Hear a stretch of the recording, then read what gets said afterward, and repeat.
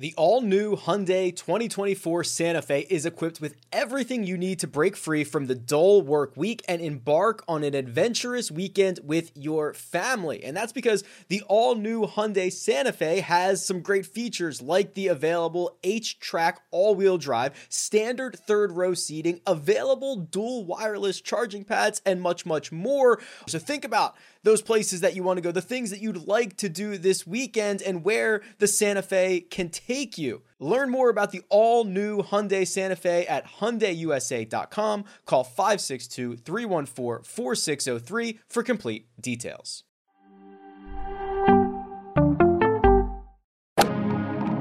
Freaking first cut.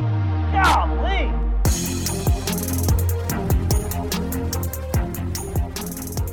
Welcome to the First Cut Podcast. I'm Rick Gaiman, and this is your recap episode for this week's Arnold Palmer Invitational. And joining me to break it all down, Mark Immelman is here. Mark, how are you? I'm exhausted. I can only imagine what the golfers must be like. No, but good. What a great event. It's always neat for me once in a while to see par be a valuable score, and par certainly was a valuable score this week. My goodness. Speaking of exhausted, Mark, I've started my day at the long drive in Mesquite, and I'm ending my day watching these guys get their butt kicked at Bay Hill. I've never been so exhausted watching others hit golf balls, because that's a lot of energy being expended in both of those scenarios. I can imagine. The long drive is purely physical, and then Bay Hill is purely mental and emotional. Yeah, it's the thing. Well, I can speak for the players here because a colleague of mine, Robert Dameron, is a member there at Bay Hill. So, he hangs out in the men's locker room when he's not working. And so he gives us all the skinny there. And he's like, after every round, the players would come in there, sort of have the hat halfway on the back of their head like this, take their shoes off and just sit back and kind of get some sort of a drink and just go, my goodness, this place just keeps on coming at you. And they honestly will be worn out tonight. Like Scheffler, for argument's sakes, everyone's going up the road to Ponte Vedra, either tonight or tomorrow. I think tonight there won't even be that big a celebration. It'll be like a few drinks and just pass out, because it was 4 grueling days, and each day it just appeared that the golf course got more taxing and just more punitive. Yeah, it really did, and almost followed that exact line statistically. On Thursday, it was just a hair over par. On Friday, it was about 2.3 shots over par. On Saturday, it was 2 strokes over par. But here on Sunday, Mark, a grueling 3.5 strokes over par. And what you were telling me before we went hot, you just said there's no let up. There's just no easy stretch on this golf course. No, well, the easy stretches are supposed to be like 4 and 5 and 6 on the front, both par 5s and a short 4. Well, they weren't playing that easy. Then you turn 7, 8, and 9. They're just brutal. Then you're supposed to have 10, which is a let up. It was easy-ish, but still not easy. Then it comes at you. 11 is mean. 12, the par 5 wasn't that easy. 13 crosswinds. It's a short 4. It's supposed to be easy. It was difficult.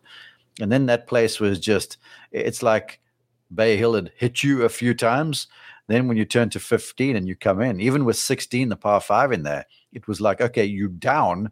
Now I'm just going to pummel you until you get to the clubhouse. And it was essentially survival. It was like first in was going to win. And when Gary Woodland came to our hole after making eagle on 16, I said to my announced colleague, Chris McKendry, I was like, he posts, that's it.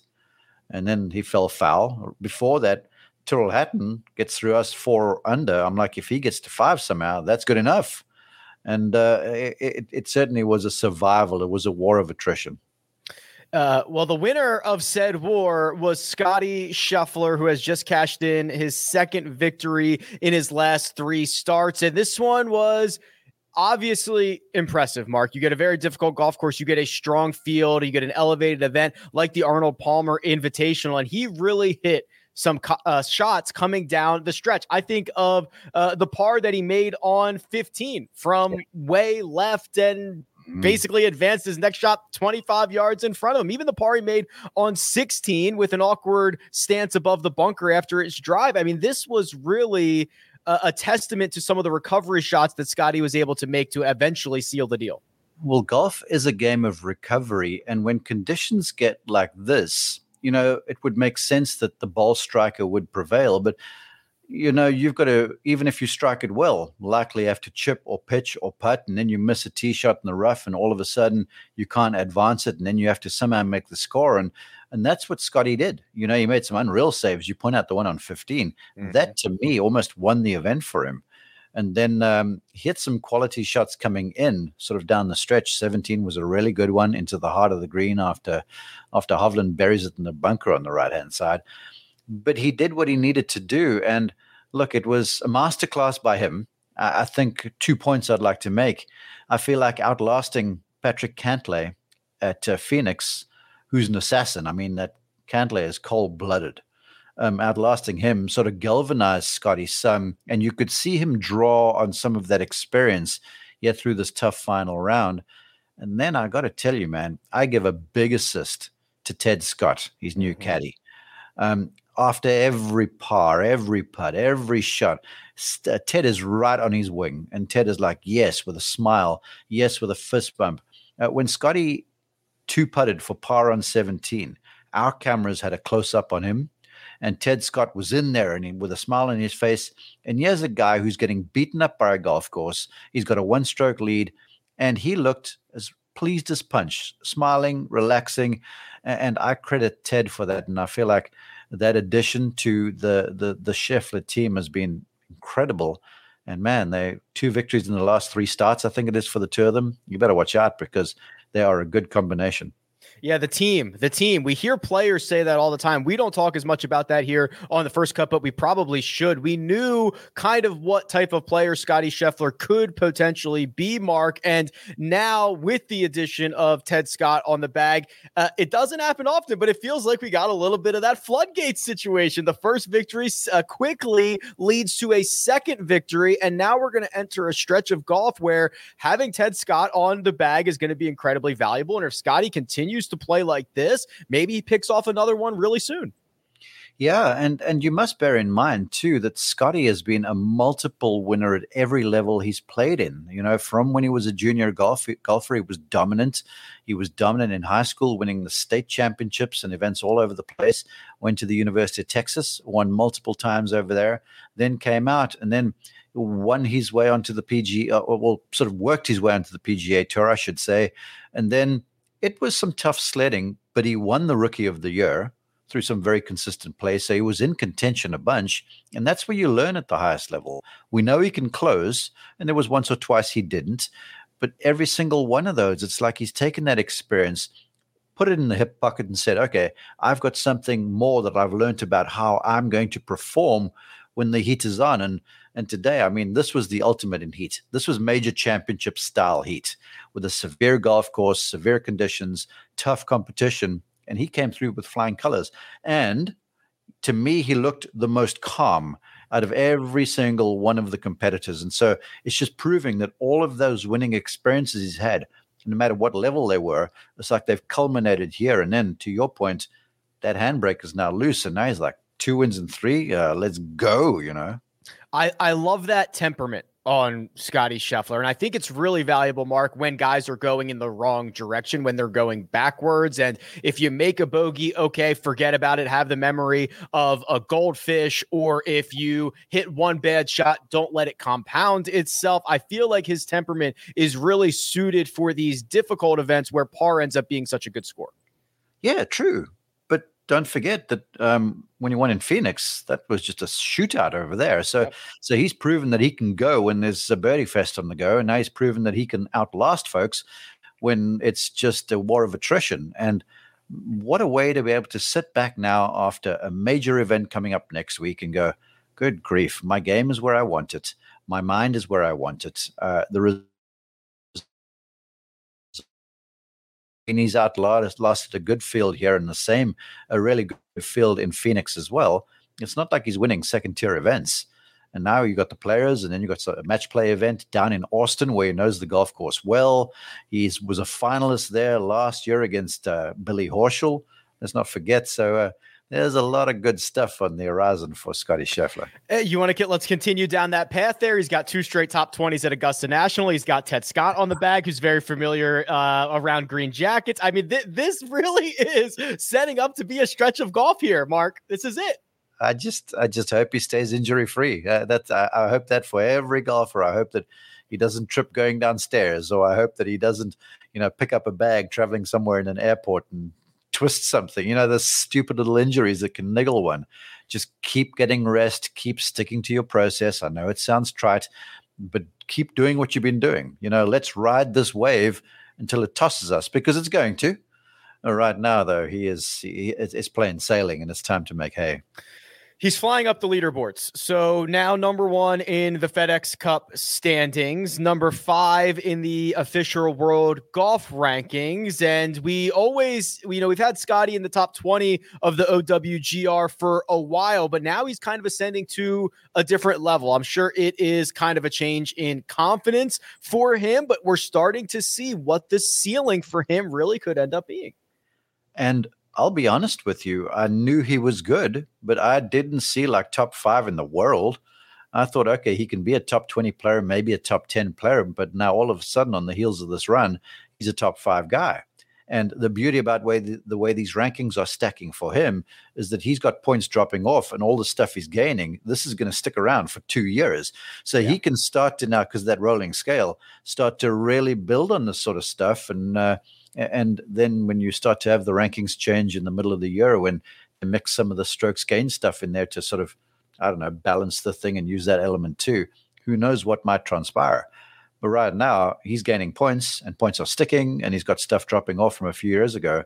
Yeah, he might even climb up further. I see a top 3 here in the very near future. Yeah, his next 7 events that are going to drop off, there's only 1 top 15 finish in there, 3 missed cuts. So he's going to be getting rid of bad results and replacing them likely with very good results. So he's going to be hanging there. And that's the crazy thing. Now, look, there's big points next week because the field is so strong. And then he'll probably take a week off for Valspar, and then it's the match play where he's done well.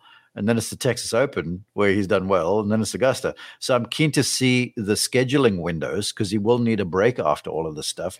But you're right. There's big points out in front. He's playing well, and he's got those missed cuts dropping off. I mean, good gravy. He could almost take a week off and climb the world rankings.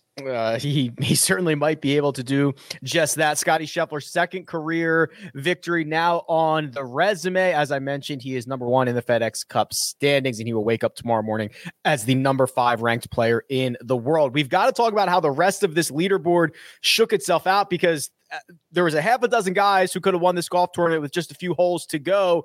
But first, we're going to take a quick break and hear a word from our partners.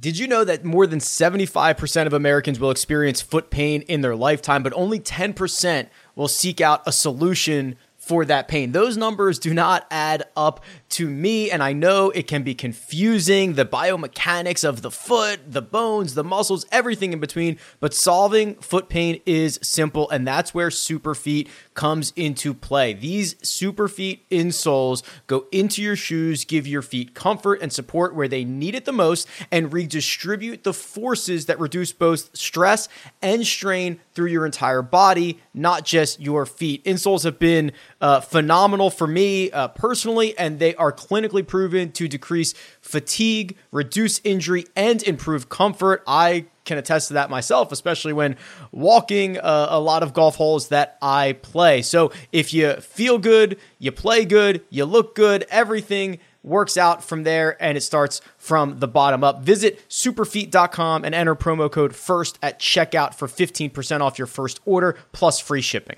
This episode is brought to you by Progressive Insurance. Whether you love true crime or comedy, celebrity interviews or news, you call the shots on what's in your podcast queue. And guess what? Now you can call them on your auto insurance too with the Name Your Price tool from Progressive.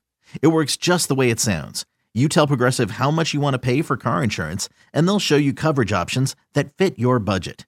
Get your quote today at Progressive.com to join the over 28 million drivers who trust Progressive. Progressive Casualty Insurance Company and Affiliates. Price and coverage match limited by state law. And we're back. this chase pack, Mark, it flipped itself on its head. The final group was Taylor Gooch and Billy Horschel. Gooch went out, shot a 77. That's 5 over par. He finished T7. Billy Horschel got off to a horrible start. He went out in 40. Mark, that's 4 over, grinds it back, makes birdie on 12, makes birdie on 15, at least gives himself a chance on 18, where if he rolls in a putt from 29 feet, he would have gotten himself into a playoff with Scotty Scheffler. So nice to see Billy climb back into this thing after a slow start. Yeah, well, look, no one was immune to the rough starts. I mean, certainly of the afternoon wave, I was looking through numbers and I saw that Will Zalatoris went out in 44, which was 8 over par with a number of double bogeys. So the front nine was just playing downright hard. And last night we said, you got to get through the first few holes here to keep yourself relevant. And sadly for our final group, they essentially, Billy hung in there, but Taylor played his way out of the thing. And it was the guys who sort of survived that had a chance over the back nine and had a chance to close the thing out. Certainly Tyrrell Hatton, Gary Woodland was the same deal. Horschel came back, and Hideki Matsuyama.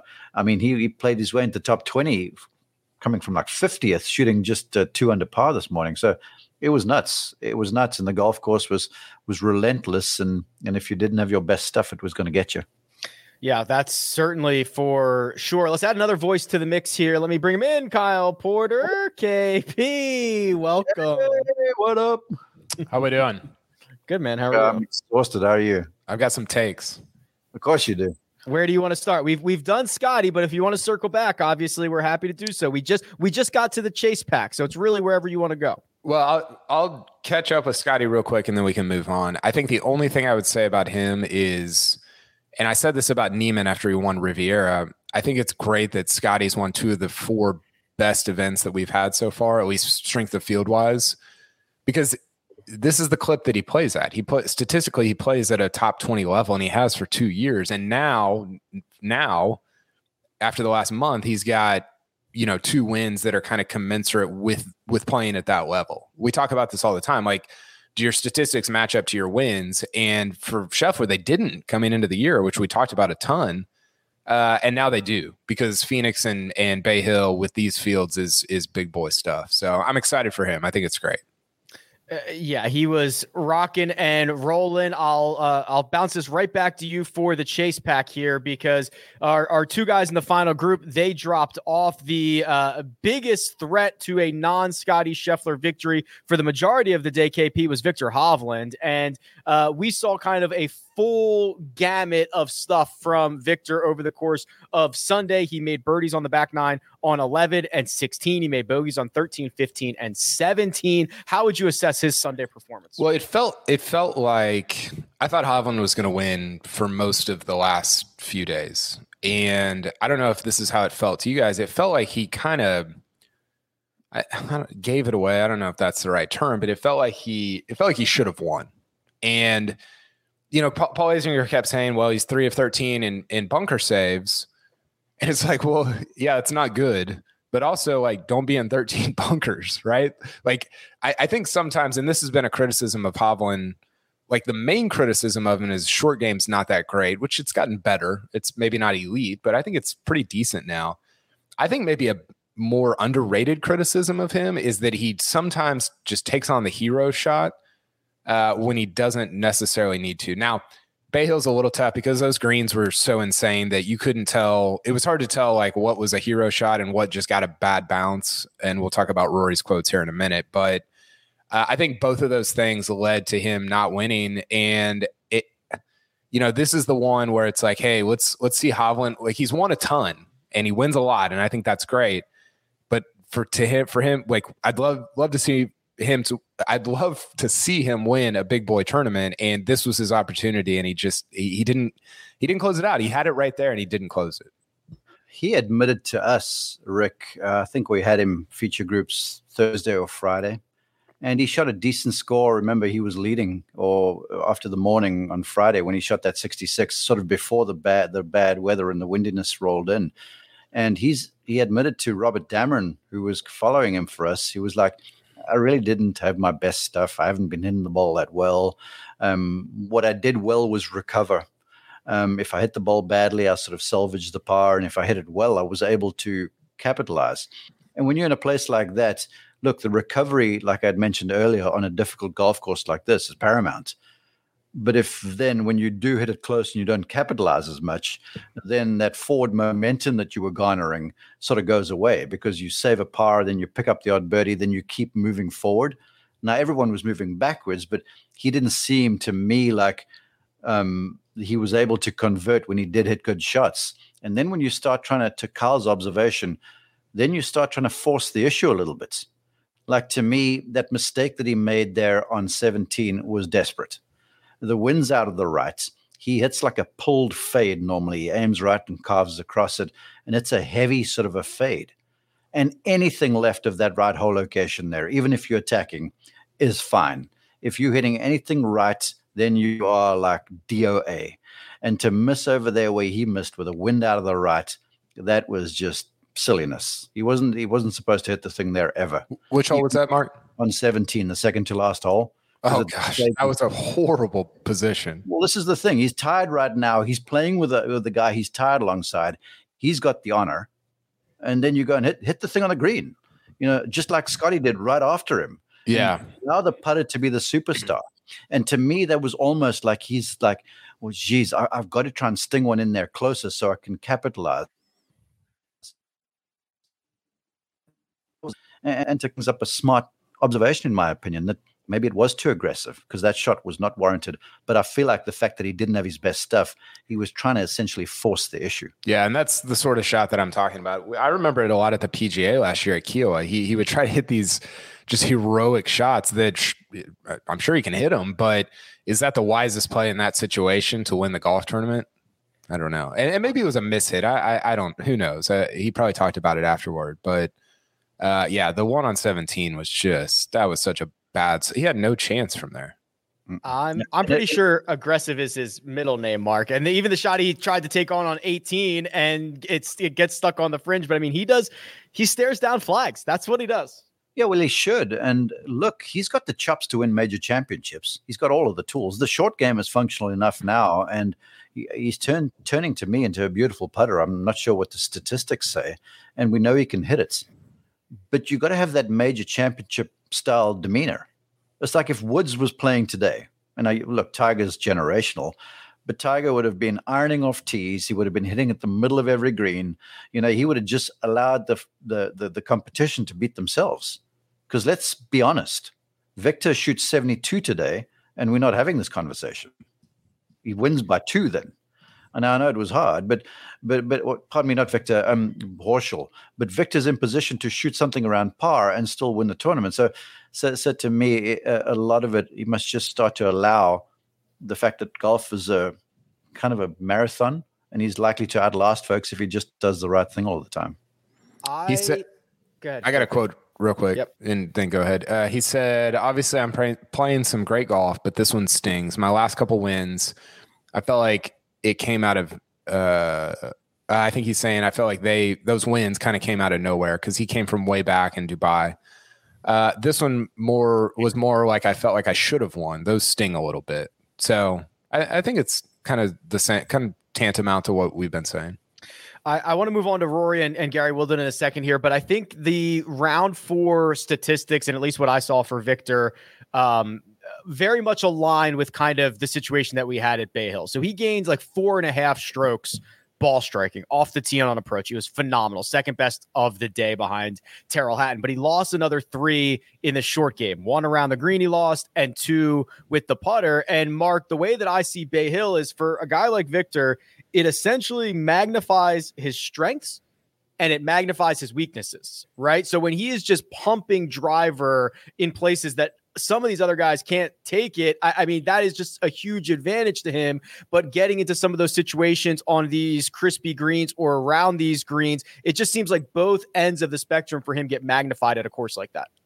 That's a really savvy way to look at it. And I like what you have to say there, because Bay Hill, to me, ordinarily is a second shot golf course. This week, with the rough as lush as what it was, and with the place playing with, I mean, the humidity was lower than I've ever experienced at that tournament. So the place was like peanut brittle waiting to happen. And then you get sunshine all 4 days. Those greens were going to be like hard as rocks, and they were. So as a result, to me, the second shot element of the game kind of went away. So if you're playing out of the fairway, you got a chance to put it in there somewhere. So yeah, but then when you're bouncing a few balls through greens, you hit a bunch of greens in regulation, but you don't have the ball end on the green in regulation. That means you got to chip and putt. And that was sort of the situation. But there are targets that are awkward, like 17, 11, that are sit angles to you. So you have to be precise with where your start lines are and what your targets are. Rick, say that again were you talking about Hovland there? What was your point? I just think that what we saw today, and maybe it's this type of golf course at Bay Hill where both his strengths get magnified and his weaknesses get magnified, because he was phenomenal on Sunday off the tee and on approach, and he gave back nearly all of that in the short game categories. Yeah. Okay. Yeah. I think that's, and maybe this can lead into the Rory conversation. Rory was talking on Wednesday about how instead of like short grass around the greens at Bay Hill, and I've only been out there, Mark's been out there way more than I have. I've only been out there once, but instead of having the short grass around the greens, they grew the rough up, which he was arguing, and I'm out of my world here, but he was arguing that that makes it easier. Like that makes everybody come closer together. It makes it harder for guys that actually have really good short games. Like he wants no rough because it lets you display creativity in a good short game. And so on that basis, I would think that Hovland would be helped a little bit. Now, obviously, not all of that was in the rough. Like he was in the sand. He was in so many bunkers. So, yeah. So maybe that like kind of negates it. But I thought that was an interesting point by Rory. And yeah, I don't know if it's easier or harder. I think I like watching the short stuff, like the not rough, better than I like watching the rough. But that was just, I don't know, an intriguing comment that he kind of doubled down on Sunday. That is very appropriate. Obviously, I mean, we know he's a deep thinker and he's very cerebral about his approach to the game. The rough around the greens mitigates short game skill. It always will, because everyone's just hitting splash shots out of the grass. The thing about this grass, though, it was so dense at times that sometimes the ball would dive all the way down to the bottom of it, and sometimes you'd get a ball that sort of just sits up enough so you can slide the leading edge underneath the thing. So guessing the lies was difficult. And so that was part of the problem around the greens to me. And then when you're playing from rough to greens this firm, you have zero control, because control to these golfers means they can control the spin on the ball. And when you're playing from the rough, that is instantly gone. And that's why, like you saw the number of bunker shots you were hitting up, because there was a number of times, I guarantee you, that when you sort of forced to a decision where you got to pick, okay, on the green, not going to land there, or in the bunker or the rough, you'll hear the caddy going, in the bunker over there behind the flag is okay because you got room to work with. So that's like the US Open in many instances, guys were not necessarily hitting there, but setting up a shot that if they miss and the ball doesn't stay on the green, it ends in the sand, which makes life a little bit easier. So there was some of that brought to bear as well. Yeah, for sure. I love that analysis there. So the winning score was 5 under par. Gary Woodland, KP, walks to 17T at 6 under after just making eagle at 16. And it felt like we might have had a Gary thievery of this win away from everybody else. He would go on to make double at 17. He got stuck in that front bunker and could not get it out. And then to add insult to injury, he made another bogey at 18. But Gary almost came in and swiped this thing. Well, first of all, I don't know how he got his driver trajectory over the hedge on 15. I mean, he hits it about 3 feet off the ground. I thought it was going to just, clip the top of that. Second, there's probably not a lot of guys that have finished this tournament 3-5-5. Yeah. Right. He goes 3-5-5 on 16, 17, 18. And I'm trying to remember. Oh, he had that kind of whiff out of the bunker not whiff, but he couldn't get out of the bunker on 17. Yeah. And again, it's like you have to, like, he put himself in such bad positions on 17 and the drive on 18. And somebody Terrell Hatton was talking about this. He got off the course early because he was early leader. He was at 4 under. And no. It was Lucas Herbert. Herbert. I was trying He's to follow Mark. Australian. He's not French. He's Australian. He's not. Lucas Herbert. Look at Herbert. Yeah, what a 68 that he shot, by the way. He was talking about how you get to 17 and 18, and it's like, oh my gosh, like these pins are a joke. He said the pin on 18, he's like, you can't really tell from the tee, and then you get to your ball in the fairway, and you're like, It's barely on the green. what am I supposed to do here? And to be out of position on those two holes with a lead. I mean, you have to know, and this goes back to what Mark was saying. You have to know if you've got the lead there, you go par, you're gonna win. I mean, like those last 3 holes, or I guess the last 2 are so hard. And it just didn't feel like he, I don't know, maybe mishit on 18, but it didn't really feel like he played to that on 17. Well, what you say there is so true. And when we had feature groups coverage this morning, we had Hideki Matsuyama who shot that round of 70, right?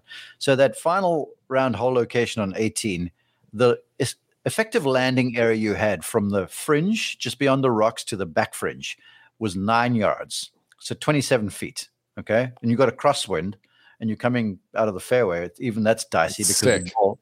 Yeah, you'd never stick it in there. So what you would do, even though you're attacking, is you just move your target, 15 feet left of the because the boomerang would widen there, and there was more room from front to back. But the problem is you hit it 20 feet left, and then you've got to putt from 30 feet downhill with no friction on the greens. There was almost zero chance you were going to 2-putt from there. So it's a situation where I can see why Lucas said what he did. He's like, you hit it 30 feet left and you're struggling to 2-putt. You hit the thing at the flag and you're pitching or you're in the water. So it was an impossibility. I mean, the test was just so hard this week.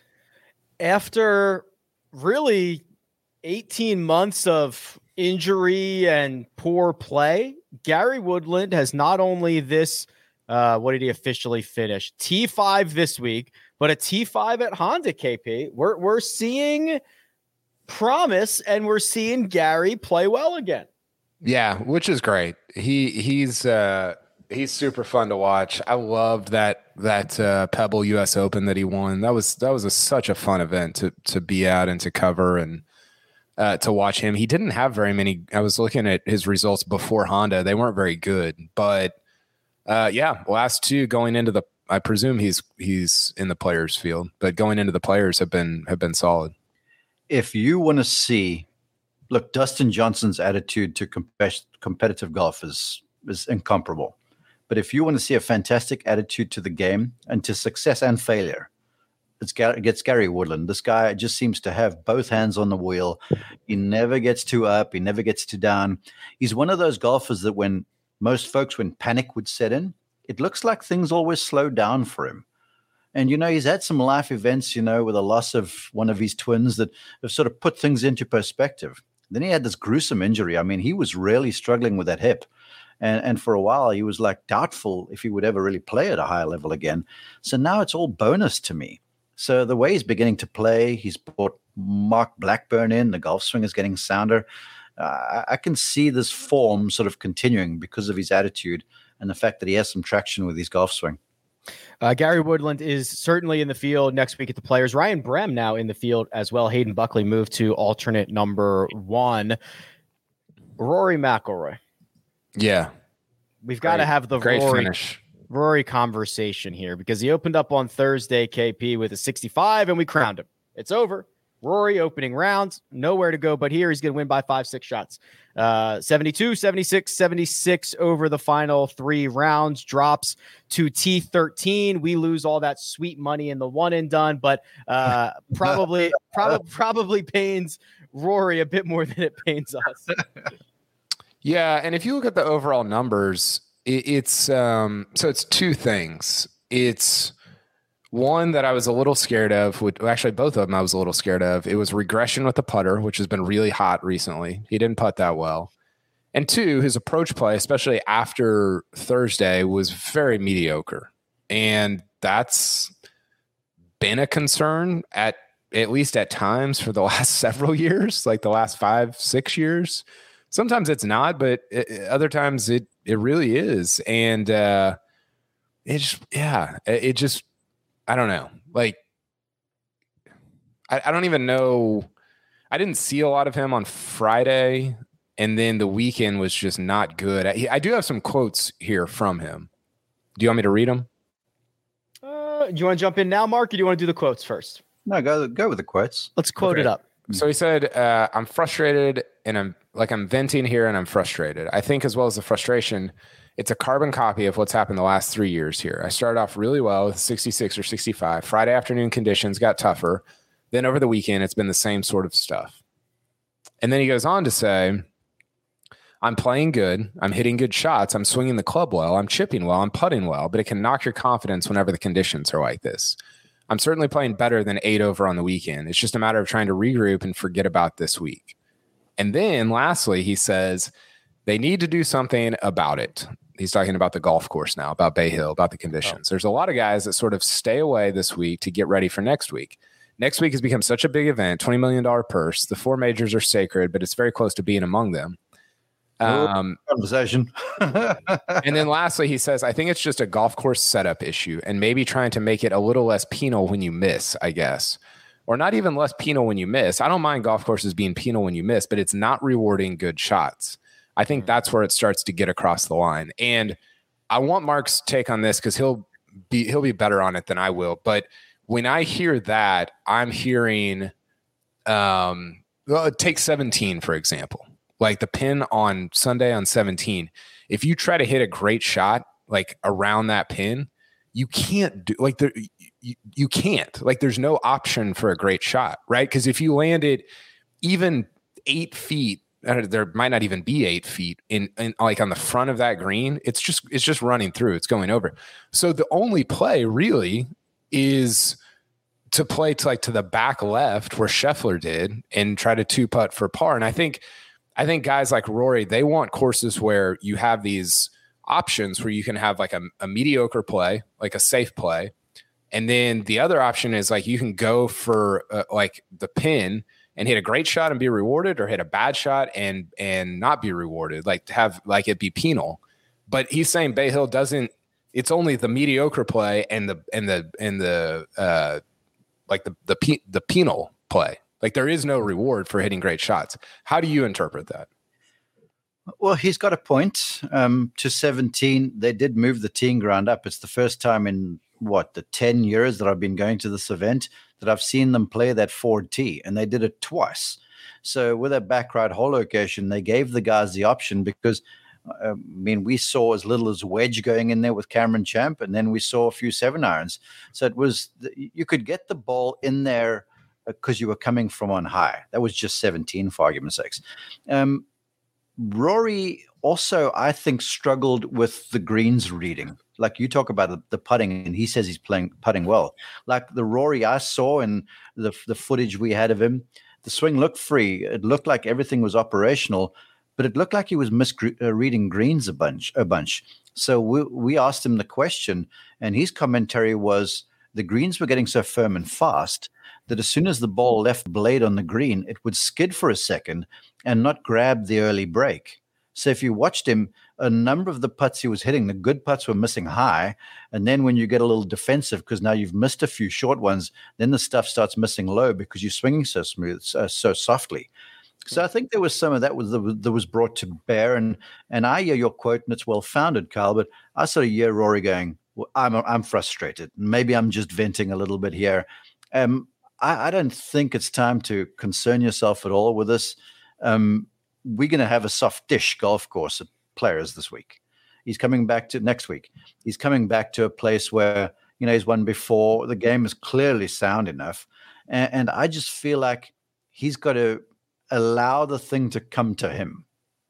Like the tournament today could have came to him. He was playing alongside GMAC, who's not going to out-hit you. He's going to certainly out-grind you.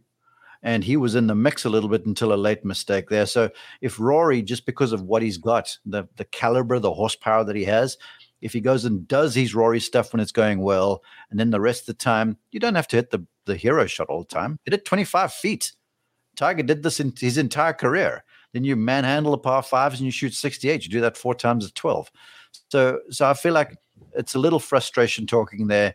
He has a point, but the thing about Bay Hill, everyone, when you get there, you know that it's going to be a tough test.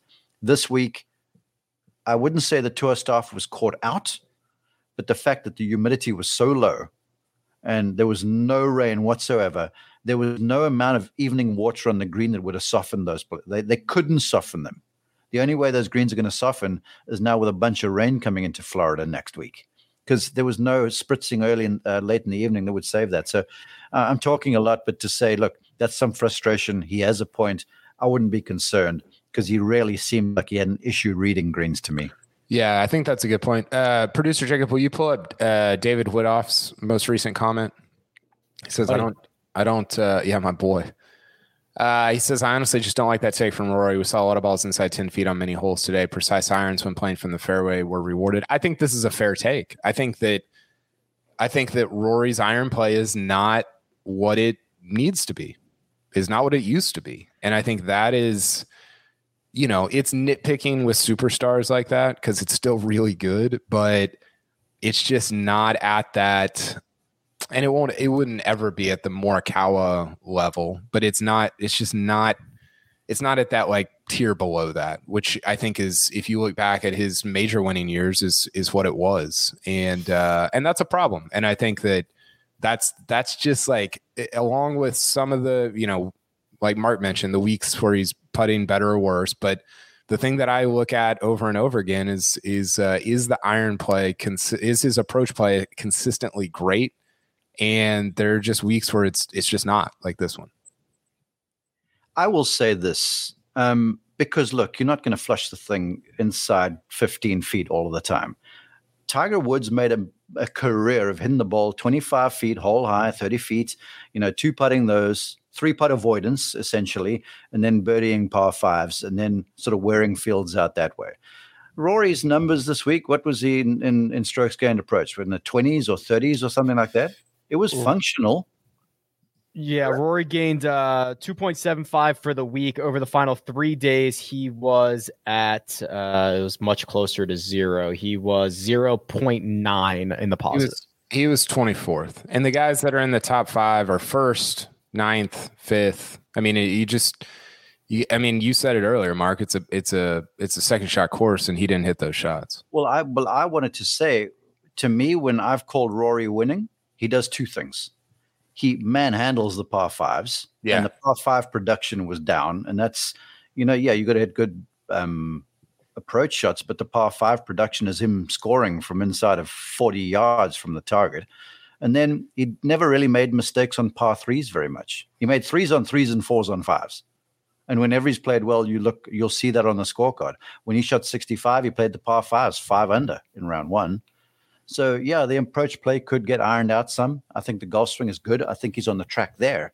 But he's got to do the par 5s properly. When he produces on the par 5s, then I think everything is solved. Okay, we've got to do our betting recap. We've got to do our one and done. We're going to take a quick peek at the Players' Championship odds. But, Mark, we are going to say goodbye to you here. I know I got to get you out of here. It's good chatting with you, and we'll catch up with you soon. I look forward to it. Take care. All right, that's Mark Immelman. You can find him on Twitter at Mark_Immelman. We're going to do our odds and ends, but we're going to take a quick break and hear a word from our partners. Robert Half research indicates 9 out of 10 hiring managers are having difficulty hiring. If you have open roles, chances are you're feeling this too. That's why you need Robert Half. Our specialized recruiting professionals engage with our proprietary AI to connect businesses of all sizes with highly skilled talent in finance and accounting, technology, marketing and creative, legal, and administrative and customer support. At Robert Half, we know talent. Visit roberthalf.com today. And we're back. KP, before we jump into this betting recap, Jon Rahm lost 4 strokes with the putter again. This is now 3 straight events. You can see the frustration mounting. He was one of the top players in tee to green for the week. Level of concern for old Rombo with the flat stick. Yeah, he was, he was even better. Like ball striking, he was, I think, first by far because he was second in approach shots. Correct. Yeah, and 5th off the tee. And he was still 3rd tee to green, even though he was almost last around the green. Yep. So I haven't looked at his, let me pull it up here. Okay. His 2022 numbers putting and around the green. It's not great. He's had a couple of good putting weeks. Tournament of Champions was a good short game week. Other than that, it's been either zeros or negatives. So is it a concern in the long term? I don't know. Is it a issue in the short term? Could be. I don't know that I would take him at the Players next week based on like his recent data. I don't know. We've seen some bad putters do well at the Players. JT, Sergio, Westwood, Connors. I don't know. Just off the top of my head. Rahm's not a bad putter. He's just putting. I know that's right. That's what I'm saying. That's why. So I think the two paths for Rahm at the Players are he just gets back to his normal putting and he blows everybody out of the water because he's killing it in short game or in tee to green and ball striking. Or if he doesn't putt all that well, he can still kind of like this bad stretch for him is a T17, a T21, a T10, a T3, and a T14. That's a bad stretch. I know his ball striking is a joke. Like it's a joke. It's so good. And does it concern you when guys change putters? Like he changed his putter a couple weeks ago. It concerns me when they change putters and their stats follow. There are a lot of times where guys change putters and you'll never know because you didn't hear about it because he wasn't the number one player in the world or his stats didn't change in one specific direction. It does concern me when why did he change? Was it not good enough? I know they're always trying to get better, but what was the reason? He got asked about this, and I think he got asked about it on Thursday. Actually, let me pull this up, see if I can find it here. It's not great when it's immediately like showing up in the and you can see it. Like it's not even just the stats too. Like the guy is beyond frustrated on the surfaces. He said, it was mentioned on the broadcast you have a longer putter this week. Did you do anything to the putter? And he said, I love it when people make up stories. I'm going to clarify this right now because I heard it throughout. That's a great way to start an answer. I heard it throughout my whole pro career. Since my senior year in college, the length of my putter hasn't changed. I'm not going to say who. One particular guy just starts making up the length of my putters. What a fascinating like corner to be on. Just making up length of professional golfer putters. It's just over 37 inches, and it's been like that since my first semester of college. So he didn't address, at least not here, he didn't address the putter change. That was all I had from Thursday. Just making up the length of Jon Rahm's putter. Oh boy, yeah. So I don't know. I'm probably not concerned, I guess, is my final answer. I'd be more concerned if the approach stuff was like bouncing all around, or it's almost like it's the old Mark Brody's book, Every Shot Counts. He goes back and looks at who won tournaments with negative strokes gained putting, and it's tough to do. It does happen. It happens more than if you have negative tee to green. But like Vijay Singh, I think did it like 5 times. So like Rahm, and I guess that's what I'm saying is like Rahm is playing well enough that he could I don't know if negative, but he could be like a 0 putter at the Players next week and still like contend like to win. 2 quick trivia questions. I don't know if they're the last guys to do it, but do you know the last guy to win while losing strokes putting? How can you give me a hint on how recently? I don't know if this is the last guy, but the guy that I'm thinking of is within the last year. Within the last year, negative. Yeah. I remember Jason Duffner did it at Memorial like 5 years ago. Within the last year, was it a small event or a big event? Sizable. Was it Cantlay at Memorial? No, it wouldn't have been Cantlay. Actually, I thought I'm wrong. I thought it was JT at the Players, but it wasn't. I thought JT did it. Oh, he did it at FedEx St. Jude, but that was over a year ago. So I botched that one. That was 20. 20, right? Yeah, that was the one I remember. Holy crap, time flies. I could have sworn that was like 2 weeks ago. It does happen. It's really rare. And the guy has just hit the hell out of it for 4 straight days. And now, again, Rahm's capable of that. I don't know. I trust his short game, but I don't know. I don't know how to feel about him at the Players. The Players is the hardest tournament to pick. It's harder than the majors. It's my least favorite handicapping week of the year. I agree with that. I also, oh my God, this was also a lot longer ago than I thought. The last guy that I could find that won a tournament while losing from tee to green, even more rare. I knew the guy and I knew the tournament, but I again thought this was like last year. It was not. It was Michael Kim, John Deere. Oh, I'll have to look that one up. Kevin Na at Shriners in 19. Wow. Gained 14 strokes putting. I think Michael Kim gained 15 at the John Deere. Look that up. While he's doing that, producer Jacob, would you pull up Woody's most recent comment? So Woody says, thanks for watching, Woody, by the way, but 20-1 for Victor at the Players next week. I'm all the way in. Victor in 2020 at the which this is crazy to go back 2 years ago and think about the Rudy Gobert stuff. And that whole week was like just insane, like on a personal level, on a professional level, whatever. But Victor was playing awesome that day, that Thursday. I think he was like 4 or 5 under. Morikawa was 4 or 5 under. And it was, which sounds reasonable now, but it was before those guys had really like hit. I mean, they were still like kind of the new guy. I mean, they're still new, but they were really new. They were just fresh out of college, and they were both playing great. I think Matthew Wolff played really well that first round. Anyway, 20-1 for Victor. The way he's playing, the way he's hitting the ball, you do get worried because Sawgrass again will punish you if you make bad choices, which we could see at 16, 17, 18, any of those places. But I think 20-1 for Victor next week is too high. Yeah, baby. Michael Kim, 2018 John Deere Classic, gained 13.5 strokes putting, but he also gained 1.2 off the tee. He also gained 5 on approach. He just ran away with that thing. I don't think he's made a cut since then. Not many. Not many of them. I can count them on one hand. Our bets, I can count our winning wagers on one finger. It was yours, Kyle. Chris Kirk does it again in Florida. You continue to silence the haters, and you get a top 20 wager through at plus 240 on Chris Kirk, who quite honestly missed a couple of shorties coming in. Might have made a lot more money if he could have hold a couple of those. I got my I don't have any shades in here. I was going to put my hater blockers on, but Kirk played great.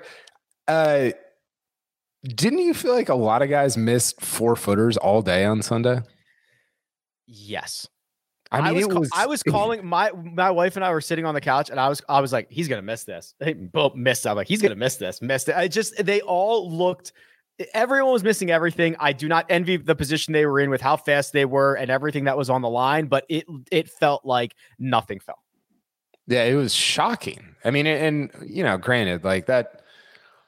And I think that's some of the point that guys are making with greens like that. It gets a little crazy. But yeah, I felt like there were a ton of 3, 4, 5 footers that you don't normally see missed, especially in Florida, that guys were missing all over the yard. So anyway, Kirk missed a lot of those. I thought he was going to win maybe for a little bit, but really impressive showing from him for his 4th straight top 15 at Bay Hill. So good. The guy that I backed, Luke List, lost 7 strokes with the putter. Now, that's not entirely unusual for Luke List, but to do it in 2 rounds, quite impressive. The 5th time in his career that he's lost 7 or more strokes in a single event. I had him over Tommy Fleetwood and Lonto Griffin. No go there. Coach had Mark Leishman top 20, and KP, I'm pretty sure Leishman shot 78, 78. There were some 80s, 80 plus out there on Sunday. 87 for Troy Merritt on Sunday. Paul Casey went 77, 83. Yikes. I would have shot 130. And then made the turn. But Maybe. Yeah. Dude, oh my God, could you imagine? They kept showing the pins, and I was like, never in my life have I played a course with pins that close to the edge of anything, and every hole they were on the edge of something. I mean, even just 17 and 18 were in just those two alone, and you had multiples of those all over the course. It was crazy. There was kind of a debate going on Twitter. Ben Coley from the Sporting, not News, Sporting Life. I was wondering if you were going to get that one. He had a tweet. I'll pull it up because I'm curious about your thoughts on it. He said, I think I retweeted it.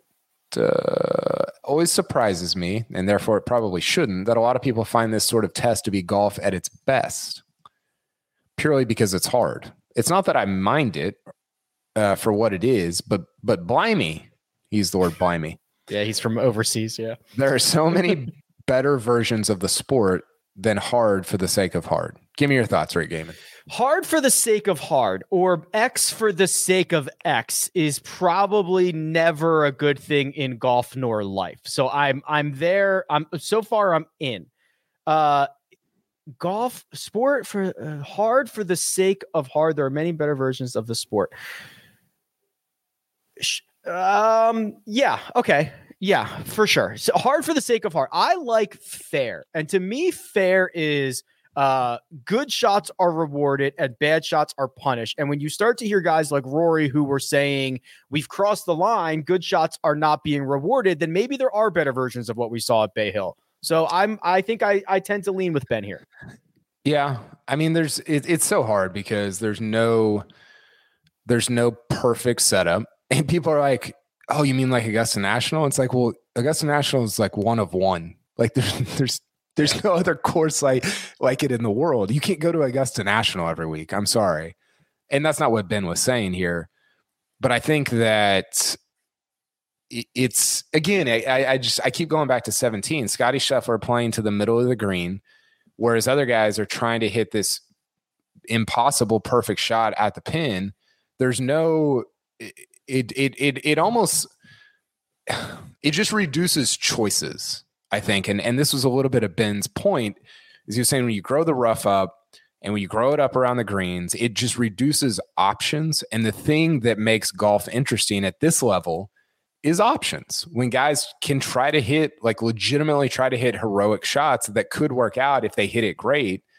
Whereas you don't have that when the rough is like 3 feet tall. Now, this is a different style, and I'm okay with it. Like I'm not like bemoaning it. Like this should never happen on the PGA Tour. I think it's okay, and it's fun to kind of see guys struggle. But I definitely agree with him that there are more entertaining versions of professional golf at this level than what we saw on Sunday. How many versions that are better do course superintendents control? Because I'd argue get us out to St. Andrews in 25-mile-an-hour winds and let's just see what happens. But I think that's a little bit the thing that's frustrating about Bay Hill is you seem to get a lot of wind, which is that's your deal. That's what makes it hard. But then they add in all this other stuff with the really high rough and maybe some ridiculous pins, and it just, I don't know. Like it's like sometimes this happened at Erin Hills, where it's like they set it up probably easier than a Bay Hill, thinking, okay, we're going to get wind and that's going to make it like the perfect test. Well, if you don't get wind, then it's just easy. Like right. It just makes it easy. And so I think wind is such a huge factor in all of this, and you can't, it's hard because we're always asking for harder setups and tougher courses. And it's like, well, they gave it to us, but then you get wind and it's like, well, this is kind of ridiculous. Like you can't even like hit good shots. So I don't know. I think we're very much nitpicking courses, but I understand what Ben is saying. My favorite setup in recent memory, Royal Melbourne for the President's Cup. Oh, it was unbelievable. Perfect. For me, that's perfect. I thought Kiowa was perfect too. Kiowa was great. Yeah. Kiowa was tremendous. They got wind, not too much. It was just, And I think somebody said that Padraig Harrington, I think, was like, this was the best major championship setup that I've ever seen. He also finished T4, so he was excited about the week. Yeah, the guy who finishes 104 doesn't feel the same way. Jacob in the chat throwing out concession as his option. He says that was a fun setup. I remember it being hard. I don't remember how fun, but that's just, I don't remember it. I'd have to go back and. Yeah, it seemed a little more hard for the sake of hard. Maybe not as much as Bay Hill, but a little like leaning on that side. Mark had Keith Mitchell as his top American, and obviously with Scotty Scheffler winning, that did not come true. One and done. Oh my God. The one and done update. Oh boy. Yep. Let them have it. The chat is here. They're excited about this part because with Matt Fitzpatrick and $339,000, Kyle. This is stupid. The fans have taken 2 weeks and passed you. They're now at $1.4 million. This is like the pace car passing like a, I don't even know. I don't watch race car driving, but it seems like the emergency vehicle passing like one of the actual racers in the middle of a race. That's what it feels like. Rory getting 228 out of a 65 on Thursday is just not what I wanted to see. Hold on one second. That you have to have more money than that. Didn't you start the week with that? Hold on a second. Are we sure Kyle's numbers are added up here correctly? 1.26. No, but they're not. You missed a zero, Jacob. So hold on. AP, I'm happy to inform you that for one more week, you're back above the fans. I'm back. We had you in the spreadsheet as 22,000. I just changed it to 228,000. So you are at 1.504. So we can save the pace car conversation for next week. This is like, we need this backed by the crypto ledger or something, the blockchain. I don't trust the human element here. Need Grant Thornton. Yeah, we do. The chat, these maniacs in the chat right now say they're going Morikawa next week, and you know what? Morikawa is not going to win because everybody's picking him. Although Hideki won when everybody picked him. That's true. T9, Matt Fitzpatrick, 339. Kyle, you, me, Jacob, Coach, 228,000. Not, and actually, Jacob, we might have to make sure the rest of these are right. 228,000 for us. However, we had dreams for 10 times this on Thursday. Sorry, I was trying to look at my I was looking at my one and done who I have left. Yeah, we did. And and even as the weekend progressed, you're like, well, okay, he's not going to win. He can still get a T6 out of it. You can get your 500 or whatever. And then today it was just like, I saw him hit that ball in the water on, was it 14 that they showed? And you're like, oh my gosh, like he almost finished tied with Rahm. I know. It was so disappointing. And it was the first time he's finished outside the top 10 here in the last 6 years now. It was just, I don't know. It was a bummer. Here's the updated standings. These are the correct ones here. So the order is wrong, but the numbers are correct. So KP 1.5, fans 1.4. Sia went with Mark Leishman. He only got 24,000 thanks to a T68. He's at 1.7. So the fans and Kyle bearing down on him. I'm closing in on 3 million. I'm at 2.9. Jacob went with, okay, he had Rory. That's 3.5. Oh, Greg also took Mark Leishman. Oh, that's nice. And Mark, okay, I mean, we made up ground, KP, because Mark and Greg didn't get much here. Yeah, I need a winner next week, and I'm back in it. I need a solo winner, and I'm back in. It's 3.5, 3.6, 3.6. I might pick like I might take like Harry Higgs or something. Just something absurd. There was a comment in the chat. I don't know if I have it. I don't have it handy because it was a while ago, but someone said your best bet should just be whoever you pick like you should pick that person in the one and done. You're smoking the best bets. Why are you not just picking that person as your one and done? I saw that. So Chris Kirk at Bay Hill in the third best field of the year. Could you imagine? I should have. Could you imagine? I'm already just nervous about this pick next week. There's so much riding on it. If I don't get next week, then I don't know if I have a shot because it's just so much money. Do we have the odds board, Jacob? Let's look at this because I was a little bit worried that Rory was going to win. Not worried because I would have loved it if Rory was going to win this week and then he was going to be co-favorites with Rahm going into the Players. But let me pull up. Well, maybe Jacob can pull up the odds for me for next week. And I'm looking to see who like Mark has available. Mark is going to use Rory next week, like 100%. Is that wise? No, I don't think he will. I think Mark thinks Rory's going to win St. Andrews. Mark has a lot of guys left. Mark can use. It's a problem. He can use anybody. He could use Rahm, Morikawa, Rory. He could use Cantlay. No, he can't use Cantlay. But he's got bullets. Do we have odds? Do you I'll have pull up odds. I'll pull okay. I got to get them. Our friends over at Caesars are. I gotta pull up the website real quick. Here we go. So odds: John Rahm 8-1, Rory McIlroy, Justin Thomas 14, Colin Morikawa 16, Victor Hovland, Patrick Cantlay at 20. Let's start there. Cantlay missed the cut here last year, and it was very ugly and weird, but he's been basically flawless since then. Yeah, but it's a big event, and he's not played that well at big events. One top 10 at the majors.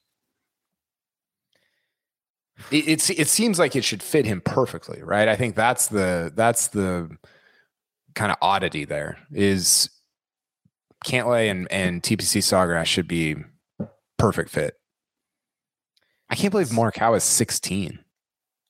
Yeah, 16-1. 16-1. Xander 22. Okay, Xander's interesting. I mean, he'll finish T2, but at least you'll get like $2 million out of him. Oh yeah, even finishing second in this thing is like. It's the week of the year. Jordan Spieth 28-1. He has not historically played well. No shot. Yeah. He had one good finish here. It was the Martin Keimer year. I think it was 14 when he almost won the Masters. It was Keimer, Furyk, and Spieth at the end, and ever since then he just doesn't play that course well at all. I'm just trying to see some notables here. In no world should Patrick Reed and Paul Casey have the same odds. They're 50-1. Joaquin Niemann is there as well at 50. Abraham, they just lumped everybody else at 50. Connors, Horschel, Adam Scott, Abraham Answer, Terrell Hatton, all. I think Adam Scott's interesting. He's playing well. Mm-hmm. Playing really well. He finished T4 at Riviera. I didn't realize that. You know who's been awesome, and he's not going to win next week, but I'm very excited for Cam Young, who just will not stop. He had another T13 this week. So that is a stretch of golf. Hold on, I'm going to pull this up. Three straight top 20s. And and one of them was the runner-up finish. Okay, so he finishes T whatever I just said this week, 13, 16, whatever that was, 13. So T13, T16 at Honda, runner-up at Genesis, T26 in Phoenix, T20 at Torrey. That's a heck of a 5-event stretch. Yeah, he's been really good. My wife and daughter want to give their takes on the players. They're about to come in. Okay. Actually, their takes would be probably better than mine, given what I should let them pick the one and done. Yes, that's what I'm going to do. I'm gonna crowdsource my one and done for the players to my kids. Here's who you can't use of the notables, and there are many. You cannot use Victor Hovland. You cannot use Colin Morikawa. You cannot use Xander Schauffele. You cannot use Scotty Scheffler. You cannot use Daniel Berger, and you cannot use Rory McIlroy. You have emptied the chamber, and you've got 1.4 to show for it. Well, I love that I picked Scheffler in one of the 4 events that he's played, and he won 2 of the other 3. So that's fun. Yeah, it's tough, actually. I'm there with you, man. I'm going to outsource my pick this week to my 4 children. I'm going to let them pick. Honestly, it seems like a good strategy. That's the state of desperation that I'm in. No, it was a fun week. Like I said, great 10-day stretch for the PGA Tour. Bay Hill is, I thought last year was more exciting with all the Bryson stuff, but today was great because of Scheffler. And then go ahead. Yes or no, does Bryson play next week? No. I am also on the no side. I have heard it's not as close as he purports it to be. I heard Augusta. Okay, we're on the same maybe Phil and Bryson just show up at playing a practice round on Monday at Augusta together. You're like, oh, they're back. Okay, all right, yeah. So this is good 10-week stretch, 10-day stretch, and a good 10-week stretch. I'm officially declaring it Players Week. We're go. Moving on. We're there. I'm in. Can't wait. Starting right now. Big thanks to producer Jacob, does all the hard work behind the scenes. That right there, Kyle Porter. You can find him on Twitter at Kyle Porter CBS, and you can find me at Rick Run Good. This has been The First Cut, and we'll catch you next time.